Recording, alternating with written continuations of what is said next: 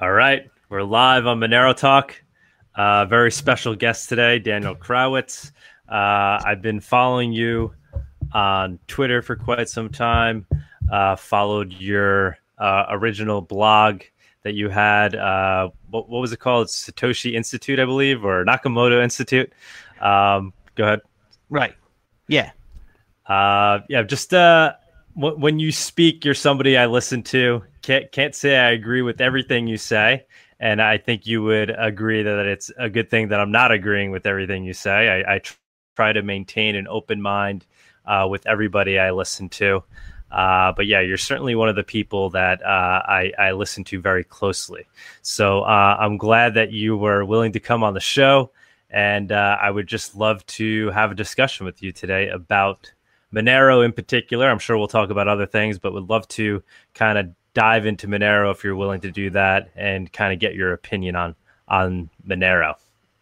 Okay, sure, but I don't know that much about Monero, so Okay, well, we'll take it slow. We'll take it a lot slowly. of questions. But well, first of all, thanks for saying about how you've enjoyed my stuff over the years, and I think that it is important to engage with people who have different ideas, and the ability to do so ought to be sort of like a minimum kind of qualification for being somebody who's worth talking to. So I'm excited for our discussion. Awesome. So I guess how would you introduce yourself? What's your role in the Bitcoin space, in the crypto space? How would you describe yourself? I have been a Bitcoin investor for a while. I first got Bitcoin in 2011, and since then, a lot of my work has been influential in Bitcoin, and I have done a blog that was on the Nakamoto Institute, and this was a site that was intended to collect as much of Satoshi's original writings that we could. I and my former friends, because we knew that what he said would need to be scoured carefully and should be easily available. I noticed you said former friends. What do you mean by that? Well, the BTC was taken over by ideas that are inimical to the value of Bitcoin, or so I believe, and so I had to leave this organization because it was taken over, and a consequence of money in networks is clustering. So what happened when the coins split was people changed how they were connected to one another, because we had one money that became two effectively, and the way that different people thought about the value of Bitcoin determined how they were going to end up clustering with one another. Mm-hmm. So anyway, while that was going on, I had a YouTube show called Bitcoin Stuff, and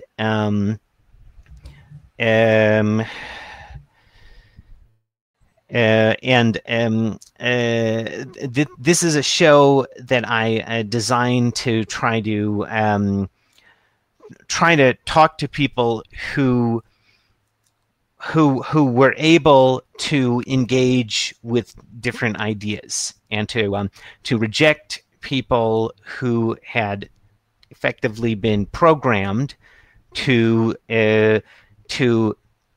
believe in an idea that wouldn't work. So what I say is that the people who believed in the current path that BTC is on are not imagining something that is capable of functioning in the future, and they cannot win by attempting to control people's thinking. Which this is how I see that. This is how I see them behaving, and I believe that their ability to convince people that BTC is a good idea has no connection to what kind of economy can actually be productive in the future. So anyway, while that was going on, I was doing my show, and so my show was for people who wanted to think about different ideas. So the split you're talking about is obviously Bitcoin, the original Bitcoin Cash and BTC split.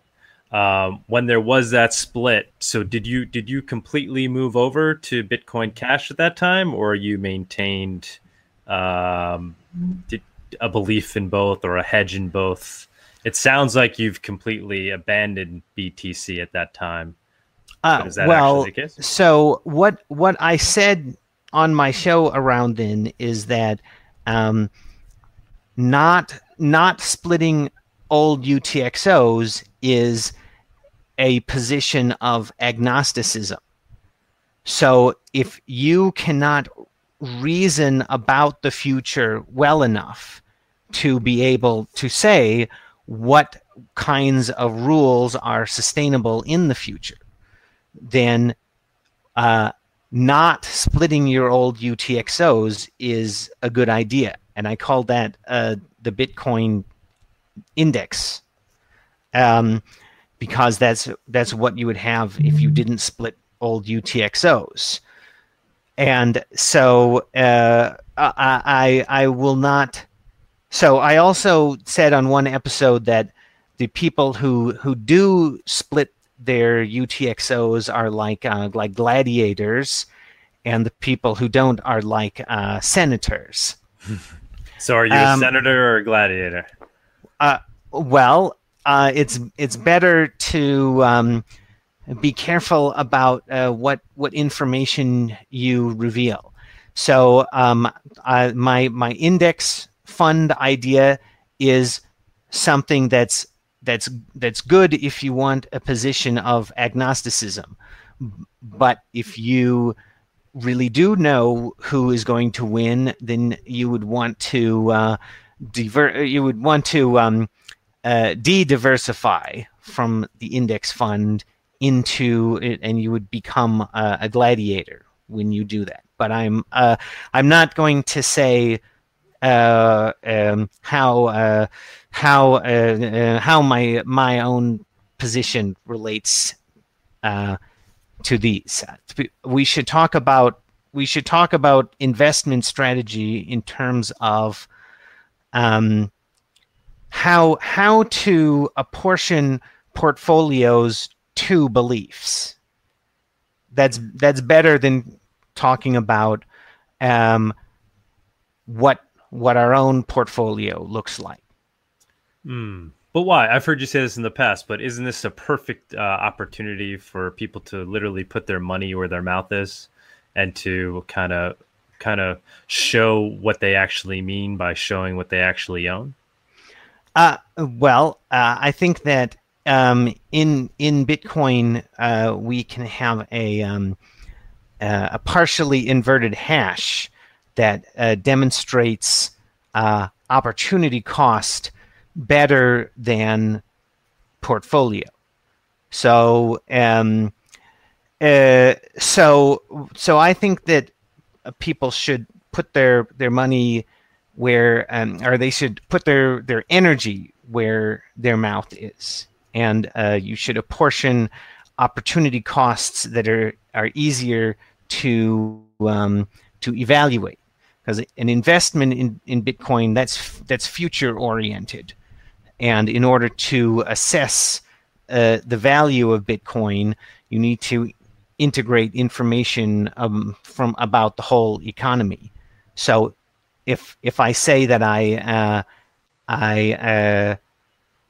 spent Bitcoins on something, that doesn't mean the same thing as saying that I spent energy on something. Mm-hmm. So I'm fairly certain you believe that there's going to be kind of one coin to rule them all. What is your thesis on which, if that is the case, on which one would ultimately win and why? And has that thesis evolved, or has it essentially remained the same, and just everything around you has kind of, the space itself has been evolving, but has your thesis evolved as well? And what is the thesis today? Yeah, well, I mean, everybody learns over time. So, I've always seen Bitcoin.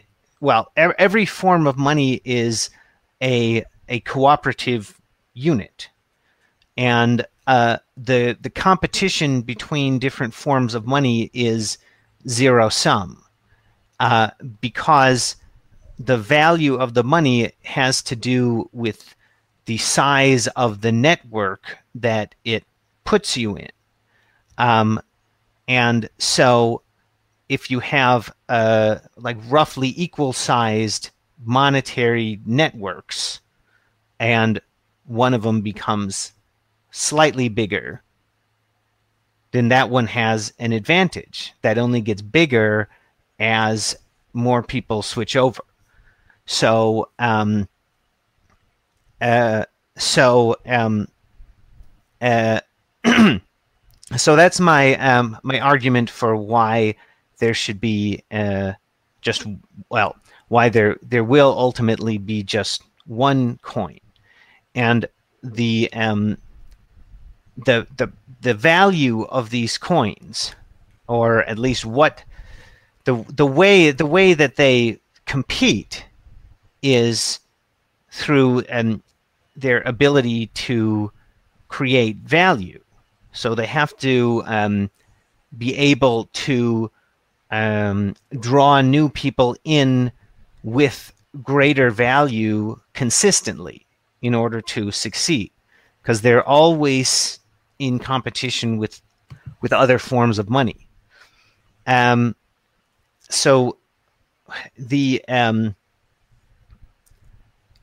key to succeeding in the zero sum competition is to find the best other cooperators. And what I think we've seen in the whole crypto space is lots of people who are not really thinking about what is better cooperation. And when they see it, they do not recognize it, because they don't know that that's what they should be looking for. Mm-hmm. Anyway, so you have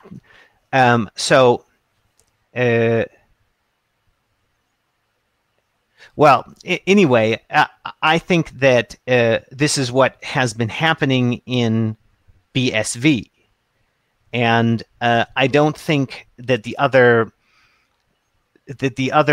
people in the other coins really understand that that this is what they're supposed to be doing.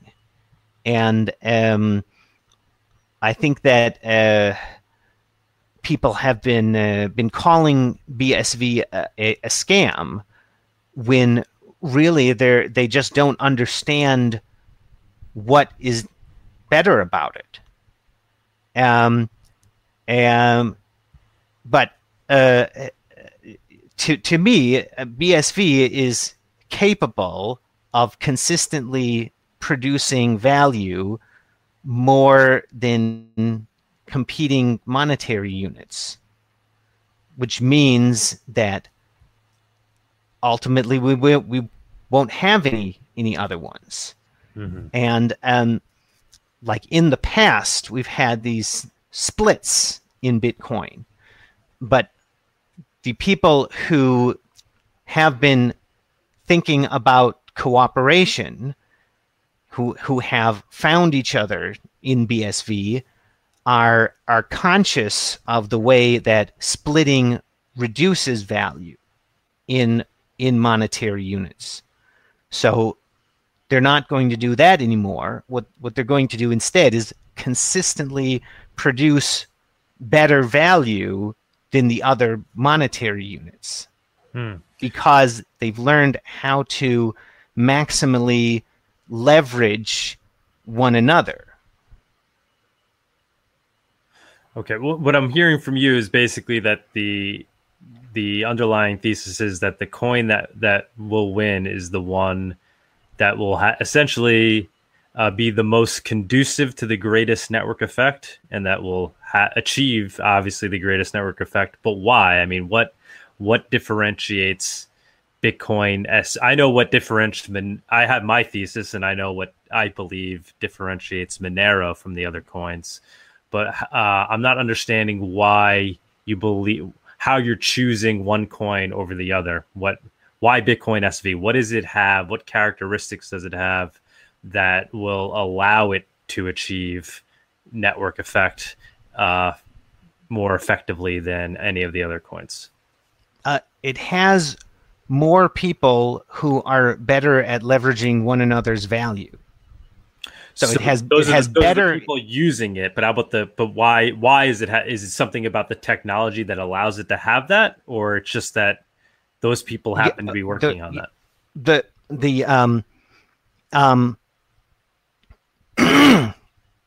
Excuse me. The reason that Bitcoin, well, all monetary units are forms of cooperation. So the monetary unit that is better is the one that better enables cooperation. So the people who are better at leveraging one another's ideas better understand what makes money valuable. So what will happen in BSV is that more uses will be constructed more quickly, because more people are leveraging one another's work. So you have a more productive economy in BSV. And so the reason that Bitcoin is a good idea is Bitcoin is a solution to the Byzantine generals problem, right? So what that means, or what that should mean, the valuable version of that idea is that everybody on Earth is a Byzantine general. Okay, so everybody can act independently, and the money will still be consistent across the entire world. And the Bitcoin solution is to use big blocks, because that is going to be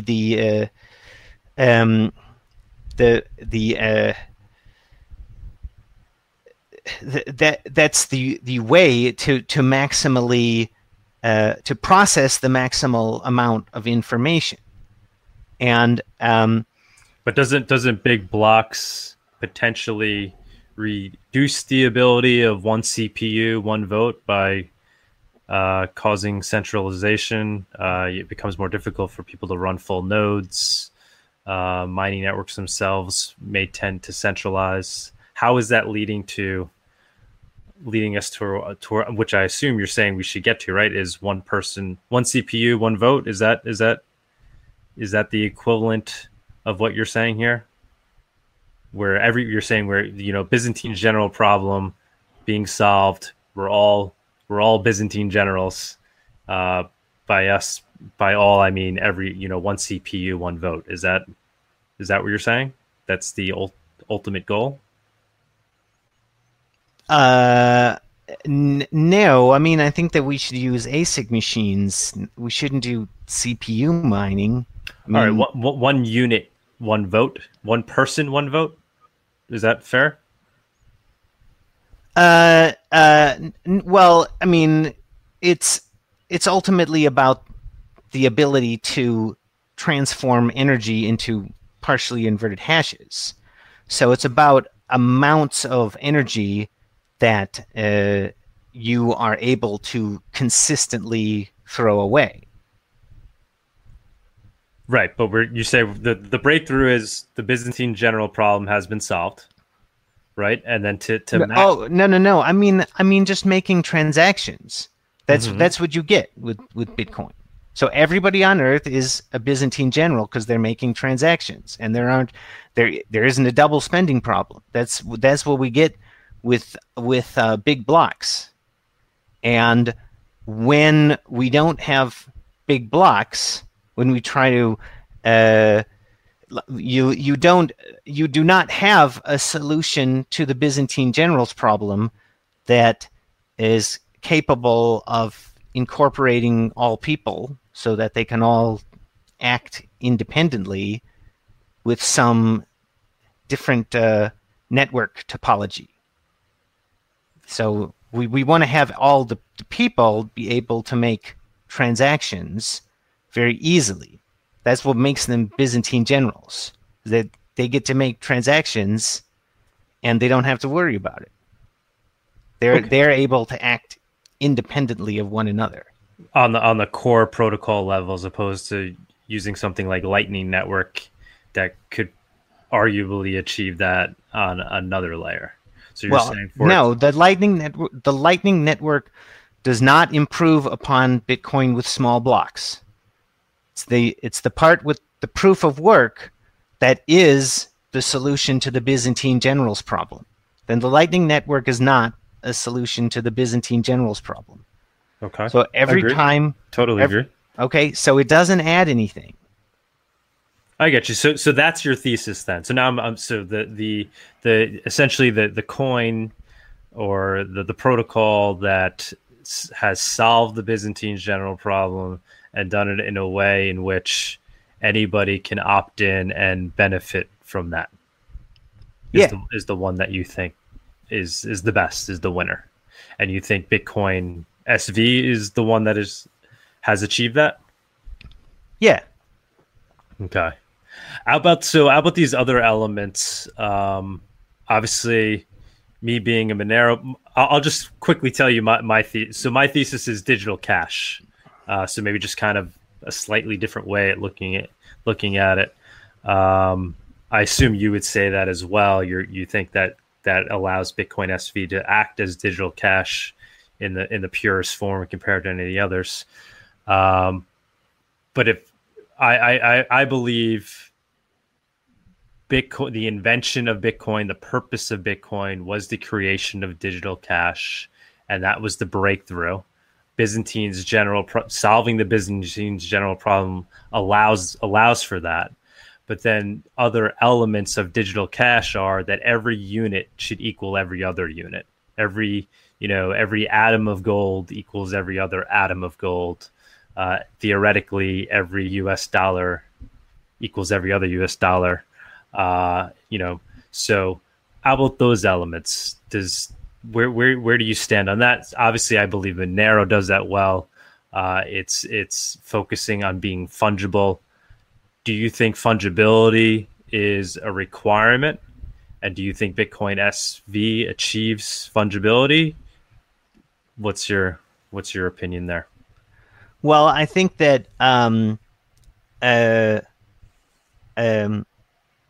hypothetically, people may have preferences about which coins they accept based on the history of those coins. And given that information about the history of the Bitcoins is public, people can potentially have preferences that have to do with that history, and that would make Bitcoin not fungible. But realistically, the value of money is it's a future-oriented idea. So if you have preferences about the past of the money, that's not really how you should be thinking about money. The value of the money is about the future productivity of the economy, and people don't really have a very good reason to worry about the past, I would say, unless that money was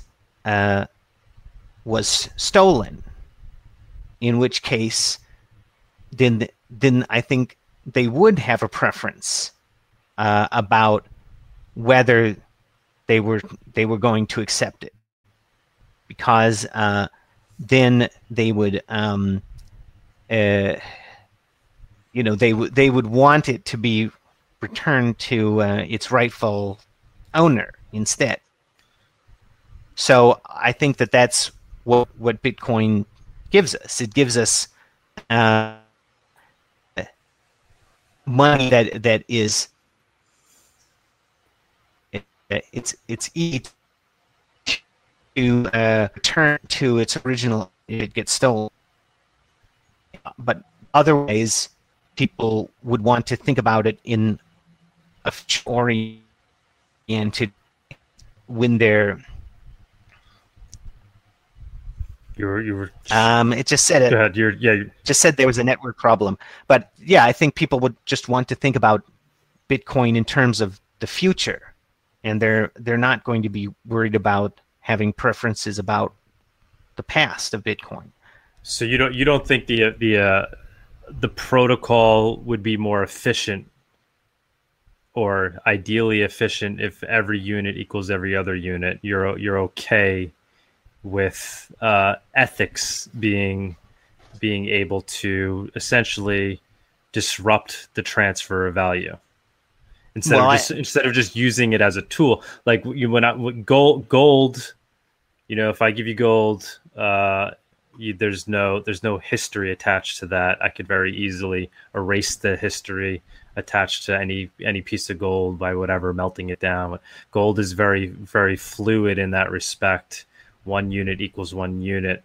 You don't think that's a necessity for money. In fact, you think you should be able to reverse transactions or be able to have an ethical influence on the protocol. Well, I think because you said stolen, but I mean, define stolen. What is it? Who stole what from who? Who was right? Who was wrong? Who owned? There's a lot of implications there. I mean, what you call stolen, somebody else may not consider stolen. There's a lot. Now you're getting into these arguments of trying to determine the ethics behind people's transactions. Well, first of all, I mean, I think that all units of Bitcoin are equal, from practically speaking, because people don't. It doesn't make much sense to worry about the differences between the different coins as far as their history goes, because once you have them, then you get the same thing, no matter where you got them from, right? As far as the future of the network goes, as far as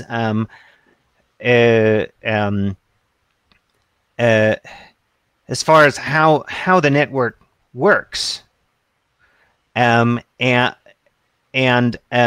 ethics is about reciprocity. So people can have different ways of being reciprocal with one another, and those different patterns can be more or less conducive to producing value. So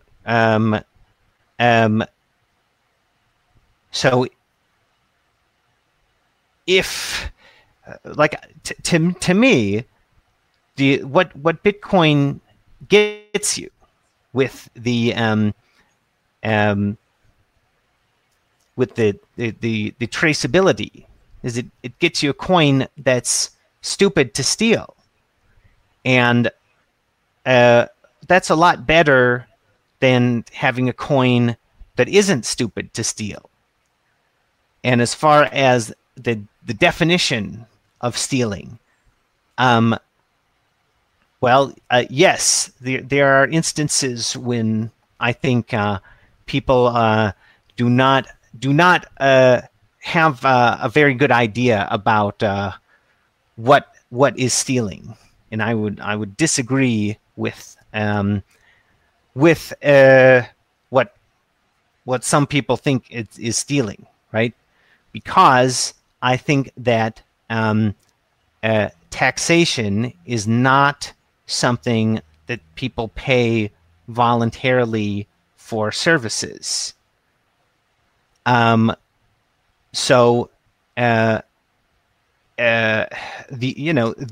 only thing I can say is you have to choose from what options are available, and it's so to me, like what to me a coin that's sort of built the way BSV is ideal, and we may have to argue about what legal system is going to be the best possible one going forward. But like I wouldn't want to trade that for a coin that isn't traceable, because to me that is a coin that isn't stupid to steal. So you see the traceability as a feature. Yeah. I think that it's a way that... So you think gold would be better if it was traceable? Well, no, I think that all things... It would have been adopted as money in such a way it has been if there was a traceable version of gold and a gold as we know it, the traceable version of gold would have been superior today to the untraceable version? Well, it would be harder to get away with killing somebody to get their gold. So, yeah, to me that would promote civilization more quickly. And that gold would have ultimately beat out what we know as gold today. It would be your theory. I think that I would have to look at that situation on an individual basis. I'm talking about what I see happening like in the world now. I don't claim to be saying what I think would happen if in every possible circumstance for what forms of money might win out, but yeah, to me, traceability is a feature, and it's something that people would want to provide one another with if they wanted to be the best cooperators. Well, wait a minute. Now, let me say something about anonymity in Monero, because, well, I mean, there's a big difference between a good that is innately incapable of being traced, like the elements, right? Like gold, because every atom of gold is identical to every other one. So because of its composition, you can't easily, well, you don't naturally have preferences about the history of gold. You would have to ensure that such a history existed before you would be capable of having such preferences. And there was those are two different things that historically happened, were unrelated to one another, or didn't have to happen at the same pace. But when they're linked together, then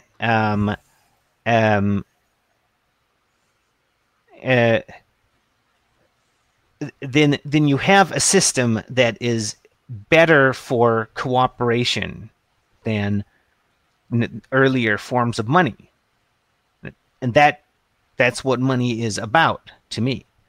Because when people are, well, so you have to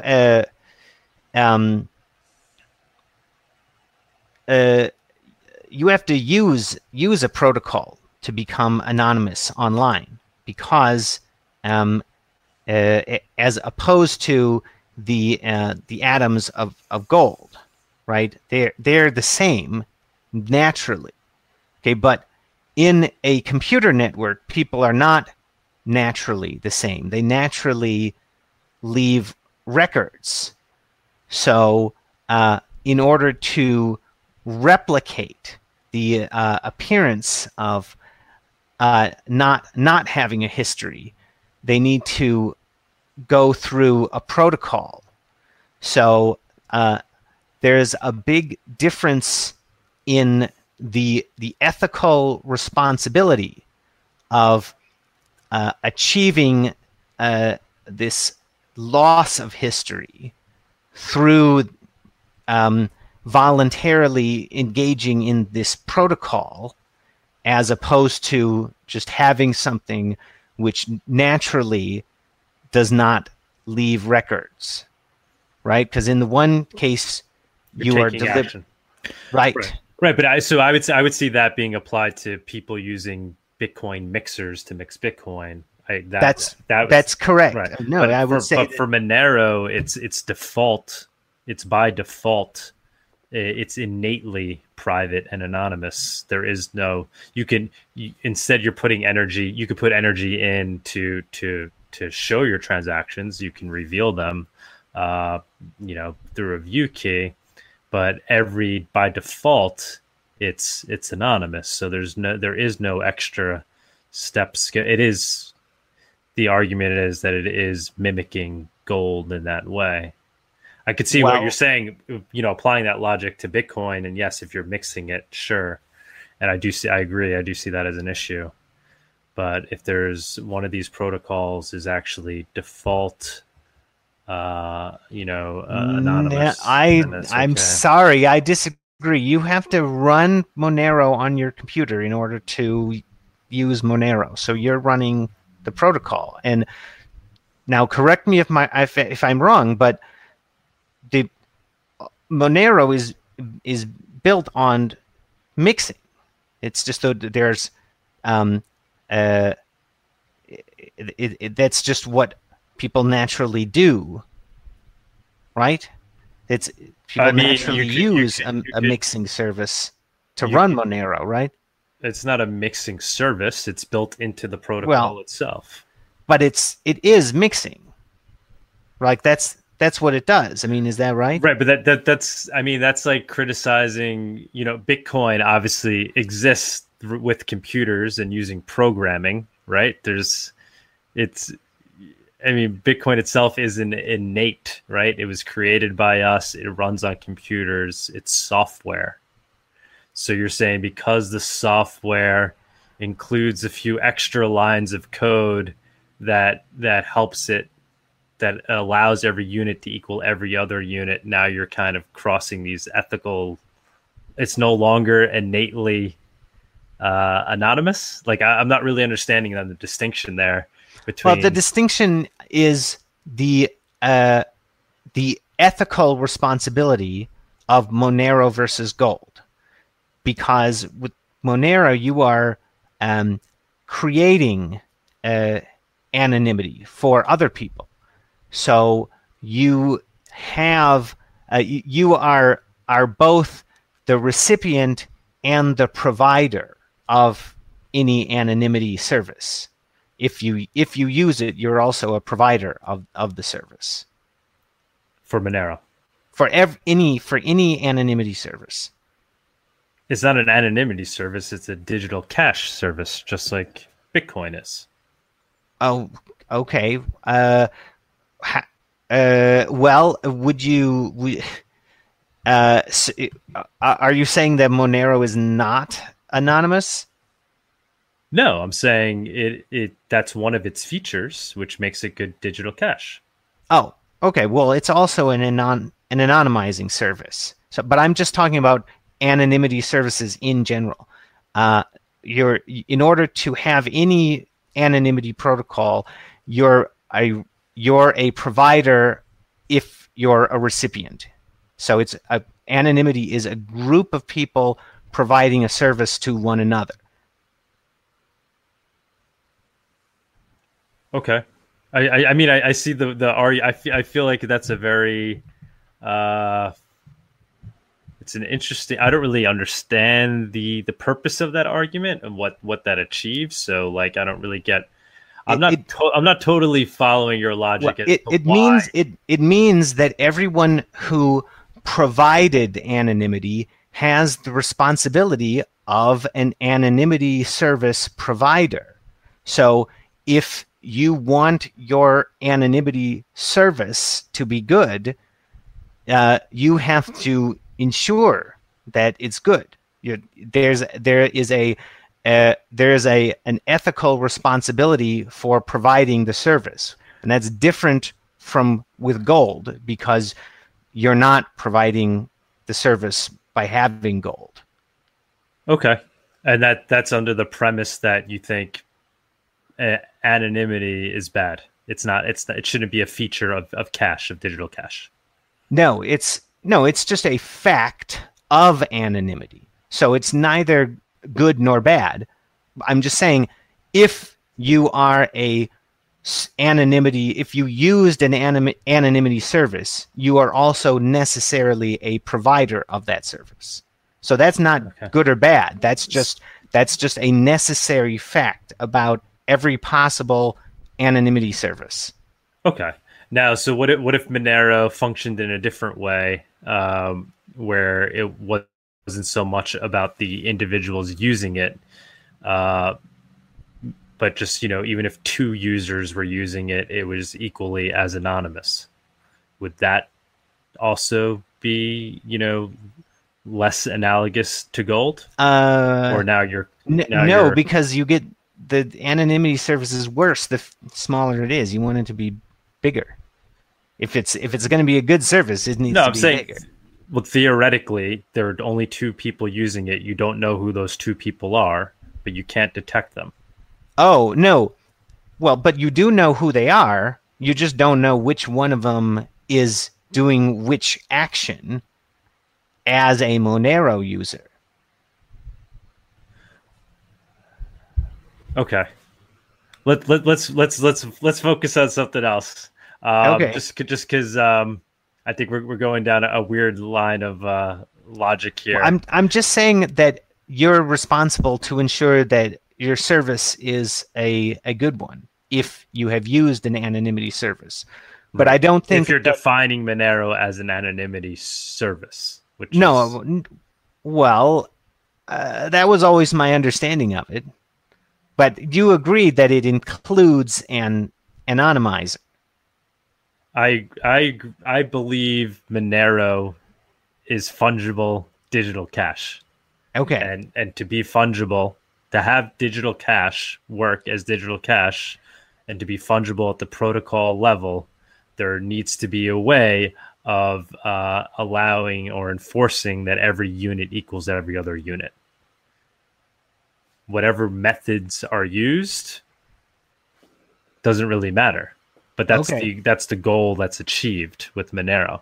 With Bitcoin, as you agree, that goal isn't achieved.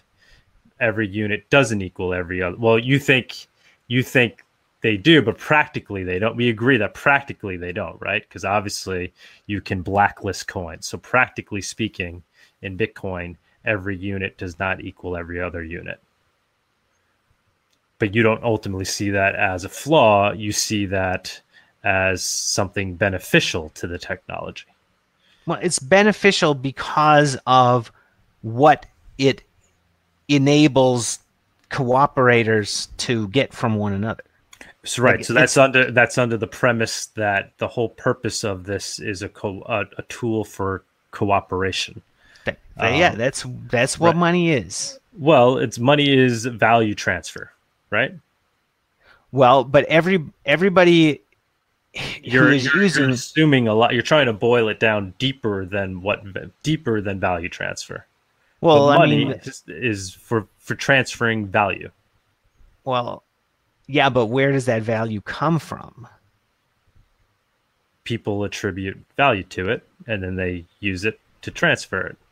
Okay, well, what is the reason that someone would sustainably be able to hold a form of money in their portfolios without going broke?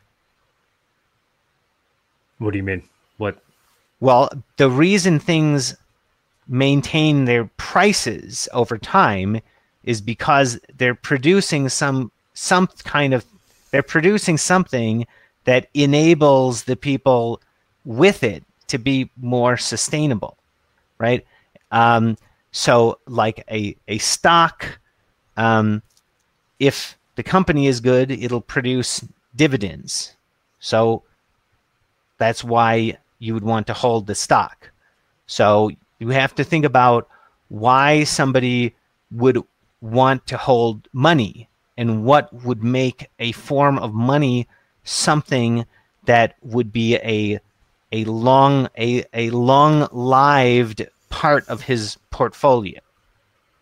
Like, see, something that he could keep in there without having to worry about it, and it wouldn't lead to his ruin over a long period of time.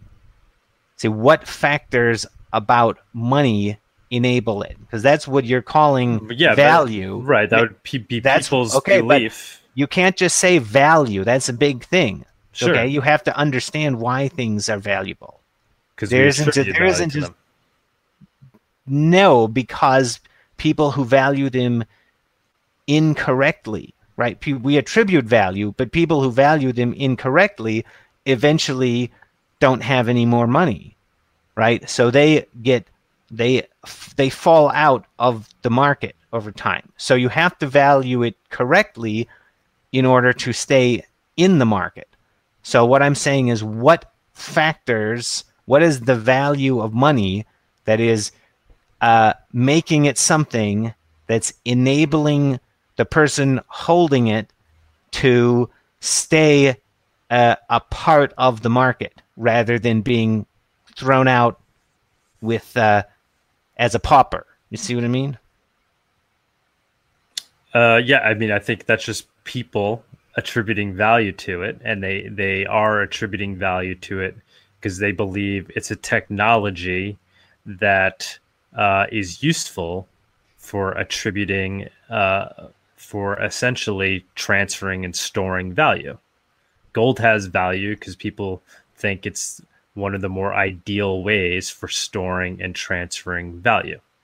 It doesn't just randomly have value. It's because it has certain characteristics that make it good for that purpose. Bitcoin, same thing. Monero, I think, potentially even better, which is ultimately my thesis. The one that will win is the one that has the best characteristics for storing and transferring value. Do you think Bitcoin has an innate value? Obviously, no. The value of every form of money is the other people. Right, all agreeing that the thing has value. Yeah, but why do they agree? Right, because the thing has certain characteristics that make it good for that purpose and that use case. We don't all agree feathers have value. I don't think that that's what's true. I think that a good reason that people agree that something is money is that everybody else agrees that it's money. 100%. But there's a reason why everybody agrees to that. Well, it's because of what they agreed upon in the previous day. No, it's the properties of the money are potentially a reason for its value, but ultimately you have to. Ultimately, it is about how the people cooperate with one another using the monetary good, because they're the ones who are really producing stuff. And if there isn't stuff that's produced that is going to be offered in exchange for the coin, then it's not valuable. So money is about how it enables people to cooperate with one another. Right, that's a use case for money. That is what it is. It doesn't have another use case. That's what it is. It's a form of cooperation. It's a form of communication. Yeah, and the reason people communicate about money is because they benefit from having the shared idea of money. Sure, but you agree that there's the fact that gold became gold isn't random, right? There's some elements to gold that allowed that to become the thing that humans have this shared vision for as being useful as money, or do you think it's random? Well, that's a big point. Yeah. Well, no. I mean, gold is a good money. Yeah. I mean, I don't think it's absolutely necessary that people would have used gold as money, but it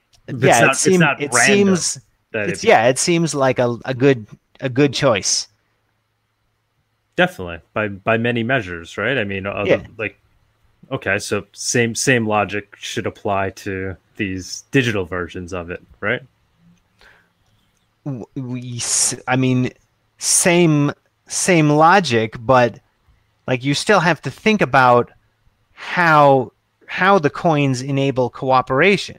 And just because something is similar to something about gold doesn't mean that that's better for cooperation. Okay. So I have many questions. I guess let's, if you don't mind, if we jump around a little bit here. If cypherpunk, crypto anarchists, they will tell you, or the idea is that Bitcoin was invented for this purpose of being able to transfer value digitally over the internet without censorship. Do you agree with the cypherpunk or crypto anarchist ideals? Is that something that you agree with? Because they would then also talk about the need for anonymity and privacy. Do you share these values, or have you ever, and do you no longer? What's your opinion there? Sure. Well, I mean, there are many strands of libertarianism, and I think it's worthwhile to learn about lots of different ones. So I wouldn't I mean, I think that people are going to be wanting to look for sources of inspiration, right? So I think I wouldn't want to say don't go back and read the cypherpunks because they had some interesting ideas, but I think that what we've seen as far as how the cypherpunks treated Bitcoin, at least the ones that I know about, and I think looking back on them, they never had the right idea about money, and when they saw something that was a lot better than what they could come up with, they didn't understand it, and they tried to turn it into something else, something that was closer to their idea of money. Well, was Satoshi Nakamoto, whatever, or whoever, or whatever entity that is he a cypherpunk, a crypto anarchist? Well, he was certainly familiar with the cypherpunks. So, I mean, yeah, if you to me, I wouldn't. The Bitcoin white paper could be seen as a cypherpunk idea, but it's very different from earlier forms of digital cash that were being talked about by the cypherpunks, and like it's a different idea about what money is from what they were thinking.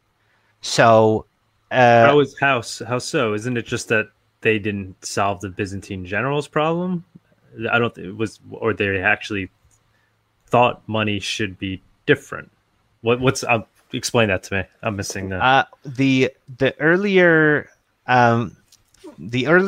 ideas like BitGold and reusable proof of work are based on the labor theory of value, because they all assume their attempts to make digital collectibles. So you have to read Shelling Out by Nick Szabo to understand what a collectible is. But basically the idea is that a form of money can exist that has the reason it's scarce is that people put work into it. So, for example, wampum originally comes from shells, but the shells aren't wampum until they are they're shaped into beads, and that takes work, and that's and to me that seems like a perfectly legitimate application of the handicap principle.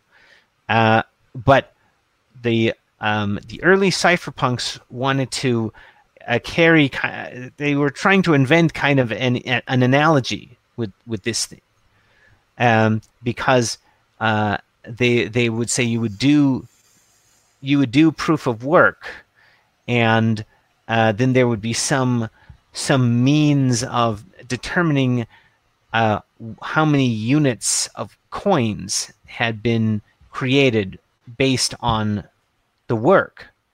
And so they're thinking about these digital coins like they're collectibles, like you do work and then you get a coin. And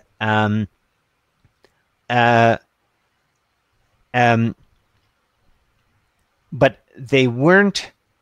They were not actually thinking about creating something that is more valuable for other people. And remember, in order to win, a new form of money has to consistently create more value, because it has to be better and better for new people as it gets bigger. They were not thinking like that. They were thinking like the value is created by doing the work. And to me, like that is the labor theory of value.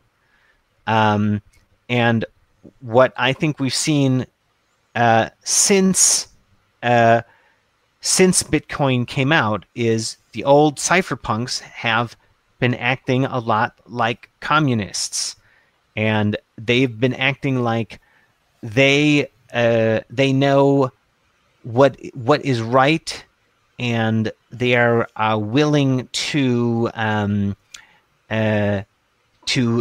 gain influence by means that that you wouldn't think prove that they are genuinely working in the interests of Bitcoin, and they have wanted to gain influence over Bitcoin so that they could be like philosopher kings of Bitcoin. They were not thinking about a coin as being like an economy that needs to be related to production in some way, because what they did to Bitcoin made it very difficult for people who actually understood it to get very much done.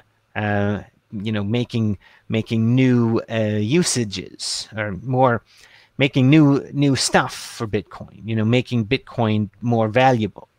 The people who understood how to do that were being interfered with by the old cypherpunks in a way that is exactly like the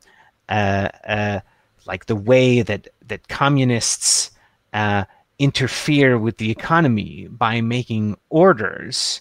But I mean, isn't everybody interfering? I mean, Craig Wright isn't. How is he not acting as a communist or even a despot or a leader of a project? Well, he's a Byzantine general, just like everybody. Right, but so why isn't what the criticisms that you're giving, Bitcoin Core and these guys, why don't they not also apply to somebody like Craig Wright? The same criticisms? Because we in BSV we're all just going for the way the way of producing value. See, we know what the right rules are, so we're just going to do that. And so yes, every time you have a plan to change the protocol, that is central planning, and it has the costs of central planning, just like from Ludwig von Mises, the socialist calculation stuff. Every time you change the rules, that interferes with people who could be doing something, making Bitcoin more valuable, right?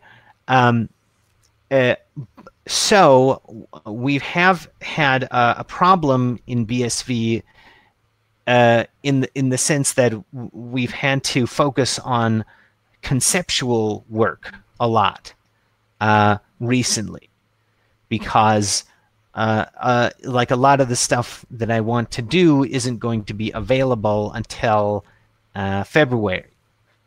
But after that, then so we do have to endure the costs of central planning in BSV, but those costs are weighted against the benefits in a way that is, somewhat rational.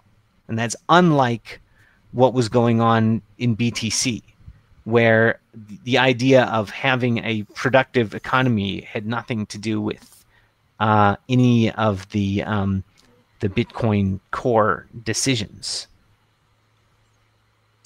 But I mean, even if Bitcoin SV, early days of Bitcoin, weren't there even changes made to the protocol that Satoshi himself did in the early days, or were you, I mean, are you totally against any changes being made to the protocol?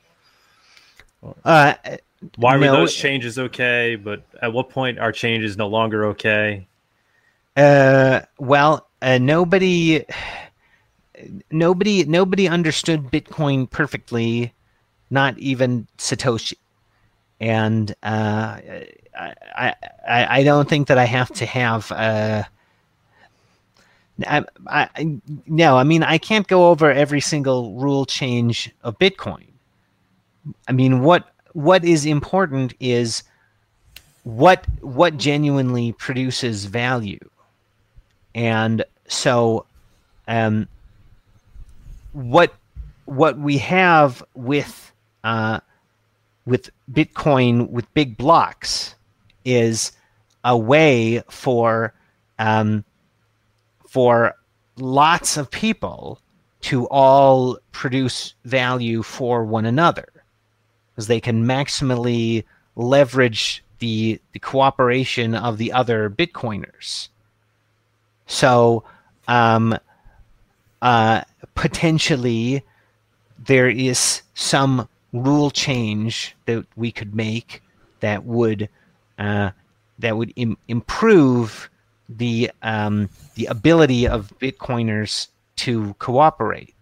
But as the economy grows, uh, uh, like it becomes uh, um, more difficult to for everybody to think together about rule changes, and there's sort of more that is being lost, right? So what we want to do is figure out what the correct rules are as soon as possible, or get the best possible approximation, and then we've got to go. Then nobody will be able to change the rules anymore.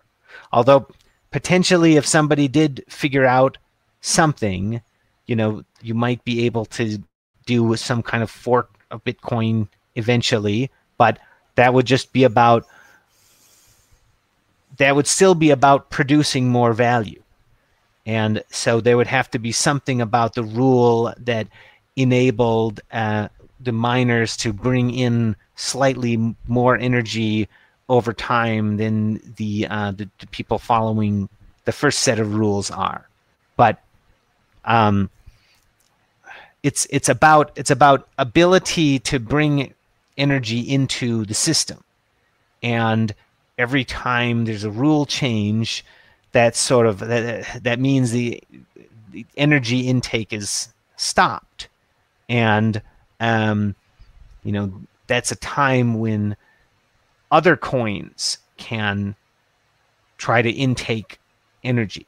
So it's really bad to have rule changes, because that's bad for competition, right? So once like the I'm unaware of any rule changes that we need after February, but to me the real value, but there may be one that's better, and if there is something like that, I would like for people to figure it out. But the real creativity of Bitcoin, the real what people really need to be thinking about is how to improve the Bitcoin economy, not about what rules might make Bitcoin better. I mean, I would say that what we have in BSV seems to me like it's basically optimal.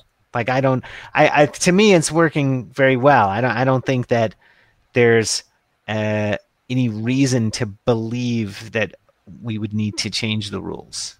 You see what I mean? I don't like. It's just better not to. It's better to focus on what you can get when there's stability. Yeah, I mean, my argument or my opinion on that is that I do think the rules need to be changed until you achieve the point of digital cash. I don't think out of the box, when Satoshi like you said, he didn't know everything. We didn't know everything at that time. Obviously, when Bitcoin was created, it wasn't digital cash at that moment, and that it needed to evolve. It needs to evolve, and then once it achieves that, then the protocol can solidify and maintain itself as digital cash.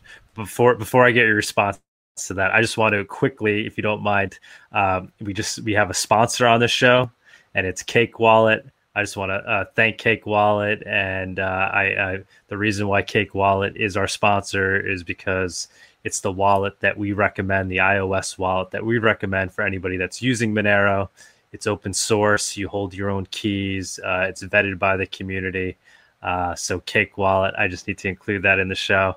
But yeah, if we go back do you have a response to that analysis? So the idea being that changes to the protocol are okay to do if you're striving to achieve digital cash, and then once you achieve that, then you can ossify.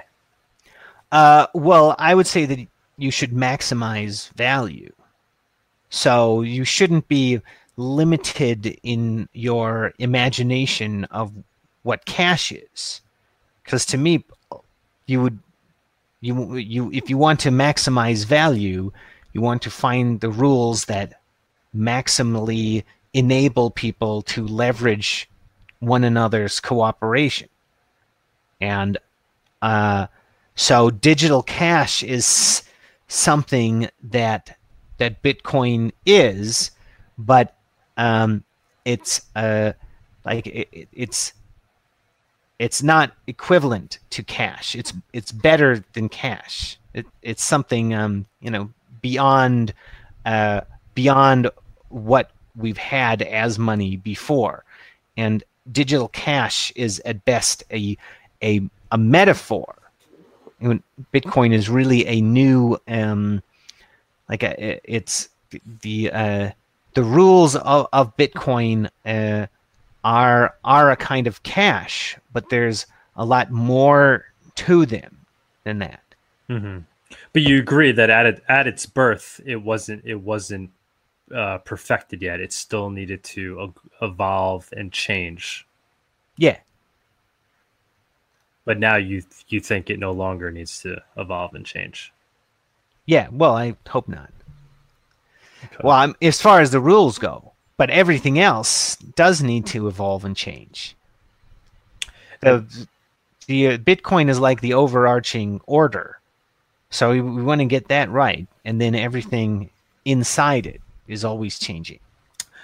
I gotta say, I mean, I personally do not want to live in a world where Bitcoin or Bitcoin SV is the dominant ledger that we're all using, where all transactions are essentially perfectly traceable. That sounds like a dystopia to me, not far from a utopia.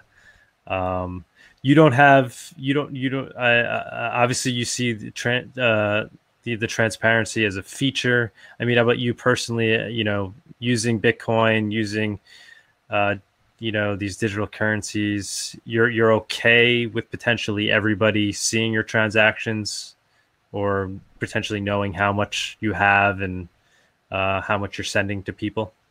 Is that something you're okay with? Well, I don't think that you actually need to reveal that kind of information in Bitcoin if you use it correctly. Given the tech, right? If you use it correctly, but given the technology, isn't it quite easy for that to be the case? Given the amount of incentive that large companies have, governments have in knowing it, and giving the fact that Bitcoin is fundamentally transparent, that it's naturally something that will happen unless you do everything correctly.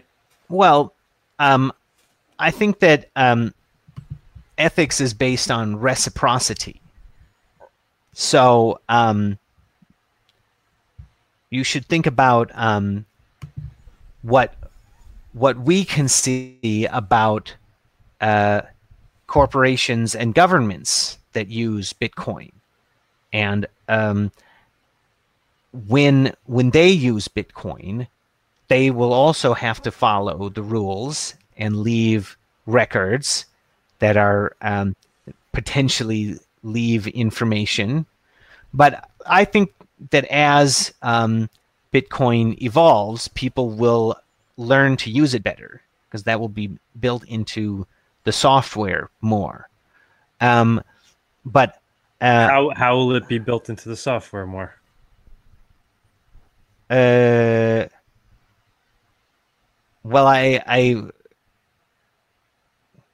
Well, I'm sorry. I don't think that I can explain it in any more detail than that. I mean, if there any practice, examples of like the way that the wallet is created in the software, it has rules that make it more difficult for people to identify what it is from what it puts in the blockchain. I mean, I don't. Things like things like Wasabi Wallet, like those type of thing. I'm just trying to understand what exactly you mean by that. Oh, well, like you could you can keep funds in different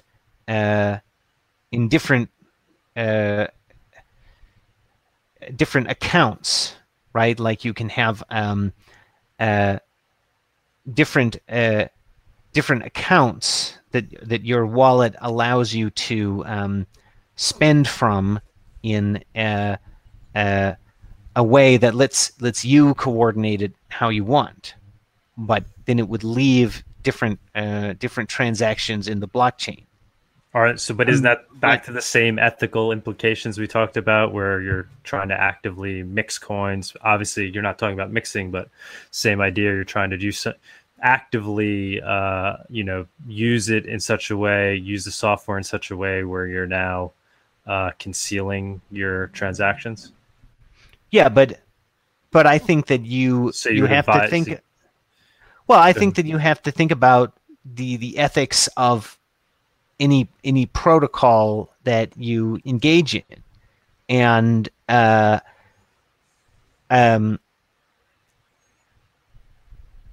so like the mere fact that I'm engaging in a protocol with lots of people, that doesn't mean that I think that there is an ethical problem with it inherently, because with Bitcoin it's still not good to steal it, because at any point people who were stolen from can reveal which records are theirs and show to someone who to someone they choose. They can show them that that they were stolen from, because they can point to the transaction that moved coins out of their wallet, and that is so the information about how everything relates to one another can be reconstructed. It's just that there's more private information that's necessary to reconstruct it, and people can reveal this information strategically for when they want to show other people what they know about traceability. I'm just seeing some hypocrisy there, though. I mean, I just could just be because I'm not fully understanding you, but I feel like you're walking a very narrow line there. Because 30 minutes ago we were talking about how the protocol shouldn't be actively obfuscating transactions, but now you're saying Bitcoin will evolve to eventually do that using the wallets that you use. And I'm not seeing the difference there. Okay, to well, why. what you said is that using Bitcoin potentially um, um, uh, reveals the amount of coins that I have. Hmm. But what I am saying is that it doesn't need to reveal that information to everybody. Um, uh, but if I wanted to um, prove to people uh, that I owned coins, I could still prove where everything I had traced from. You could go back to different identities, and if they wanted to show you, they could show you what they know about where their money came from, Hmm. right? So But we don't have to reveal information about how much we have, but that's different from uh, uh, preventing history from being reconstructed. hmm hmm so along these same lines, so if the fact that Bitcoin does have this feature of transparency and everything's saved in the ledger and can be transparently viewed. Craig Wright, I don't know if you have opinions there, but I personally didn't follow it too closely. But why didn't he just prove that he, because he made the argument that he is Satoshi or whatever, and he controls certain keys. Why didn't he just use Bitcoin's features to prove that when he could Well, have very easily done that? I think that he wanted people to. He was looking for people who were looking for a good economy. You see what I mean? I think that he didn't want people to flock to him because they believed he was Satoshi. But then why was he calling himself Satoshi? Why even Oh, then? he was telling some people that he knew. He was telling people that he chose that he was Satoshi. But eventually, he was outed by a magazine article. So the originally, I think that the Satoshi thing may have been outside of his control.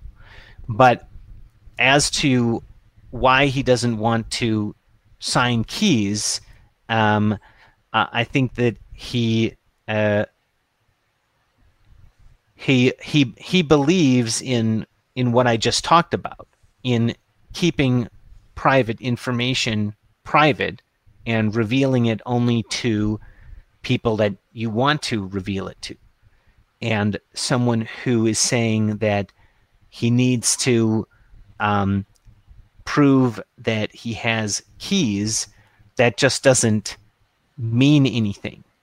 And there's no particular reason to comply with the request to prove that he has keys, because what he wants is people who want a bigger economy, right? He doesn't want. I know for me, from a personal level, and I'm sure many others agree with me that it would have a much greater effect if he actually proved that he was Satoshi. I would be more inclined to then look at Bitcoin SV seriously and use it as I would see that I would believe the economy of Bitcoin SV would grow, because now there wouldn't be this doubt that it's run by a scammer, so to speak. Now you'd be like, wow, it's actually run by somebody who may actually be Satoshi, given the fact that he controls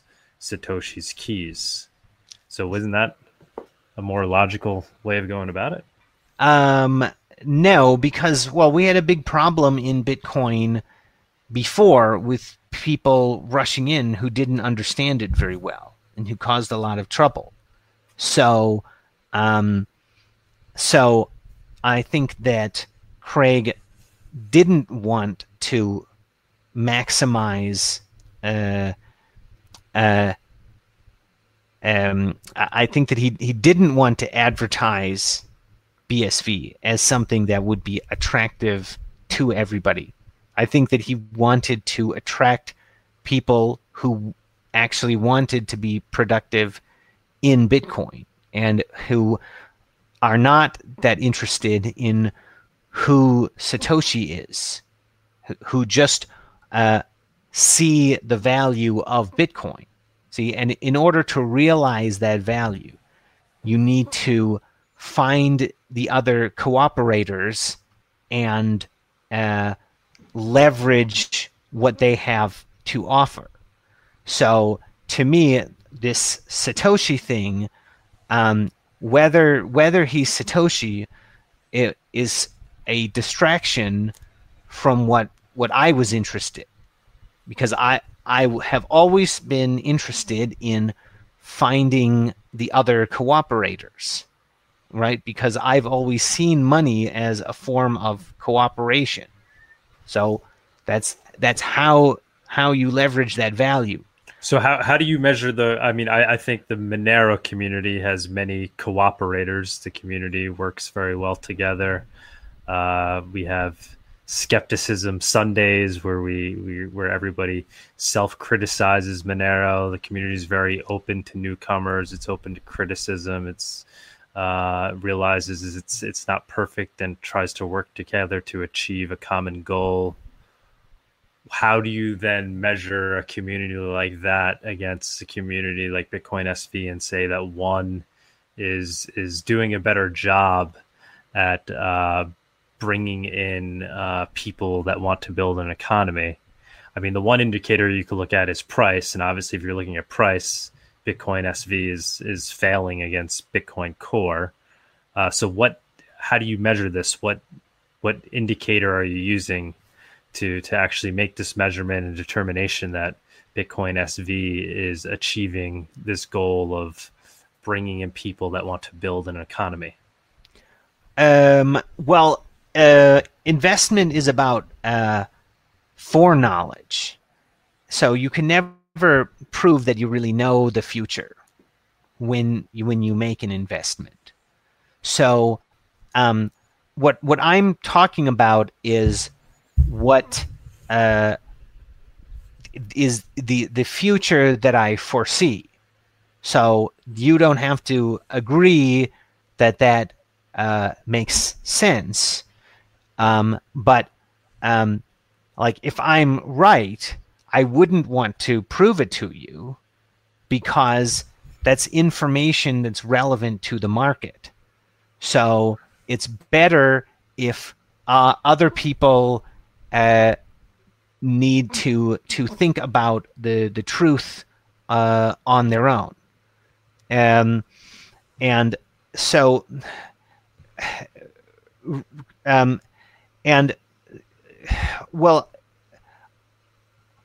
mean, I would say that what I said about what I was imagining about what Craig was thinking applies to me, because like, I think that most of the people in Bitcoin have been causing a lot of trouble for a long time. So I would want those people to be away, right? So I would want people to not understand what's going on in BSV unless they were actually really good. So my content on YouTube is also like this. It's like stuff that is it rejects people who are not thinking openly enough. So I think that uh, it's important to be able to talk about what futures we foresee without being expected to be totally convincing, because fundamentally investment is about um, different different ideas about how to prepare for the future being put in a contest in the market, and we don't know who we don't really know who was right until we wait long enough. Mm-hmm. Yeah, no disagreement there. I mean, I don't, yeah. I mean, game theory wise, I guess I should, if I truly believed in Monero and thought it was inevitable for Monero to take over, I should be trying to drive the price of Monero down. Yeah.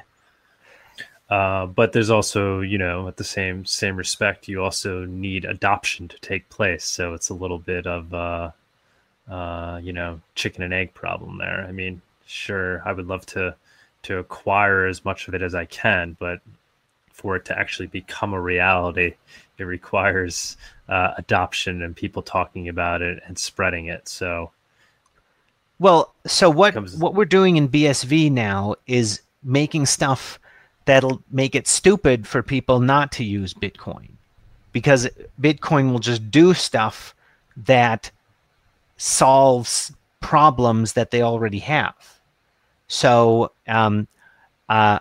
we are treating adopters of Bitcoin as if they are first customers of Bitcoin.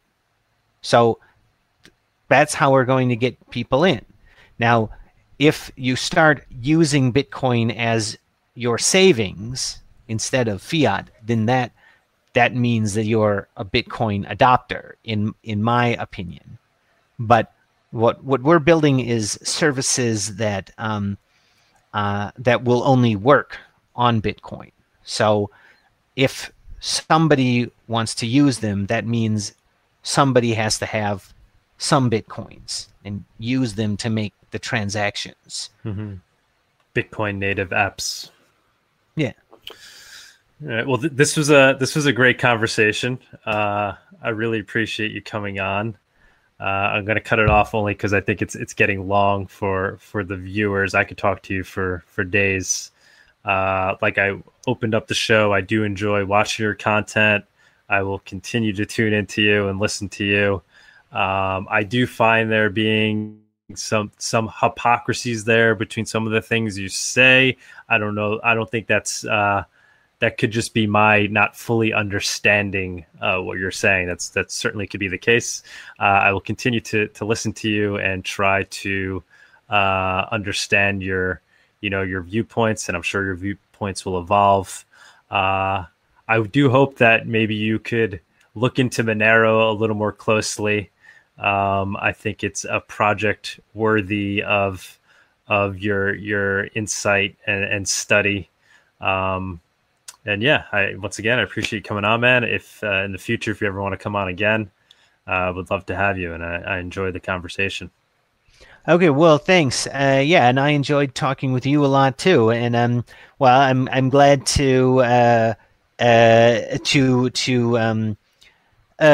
well, I'm glad that you're so open to listening to what I'm saying. And sure, we can talk more about hypocrisy next time if you want me on the show again. Awesome. Thank you, man. I appreciate it. Have a good one. Thank you, Daniel. Thank you. So long. Ciao.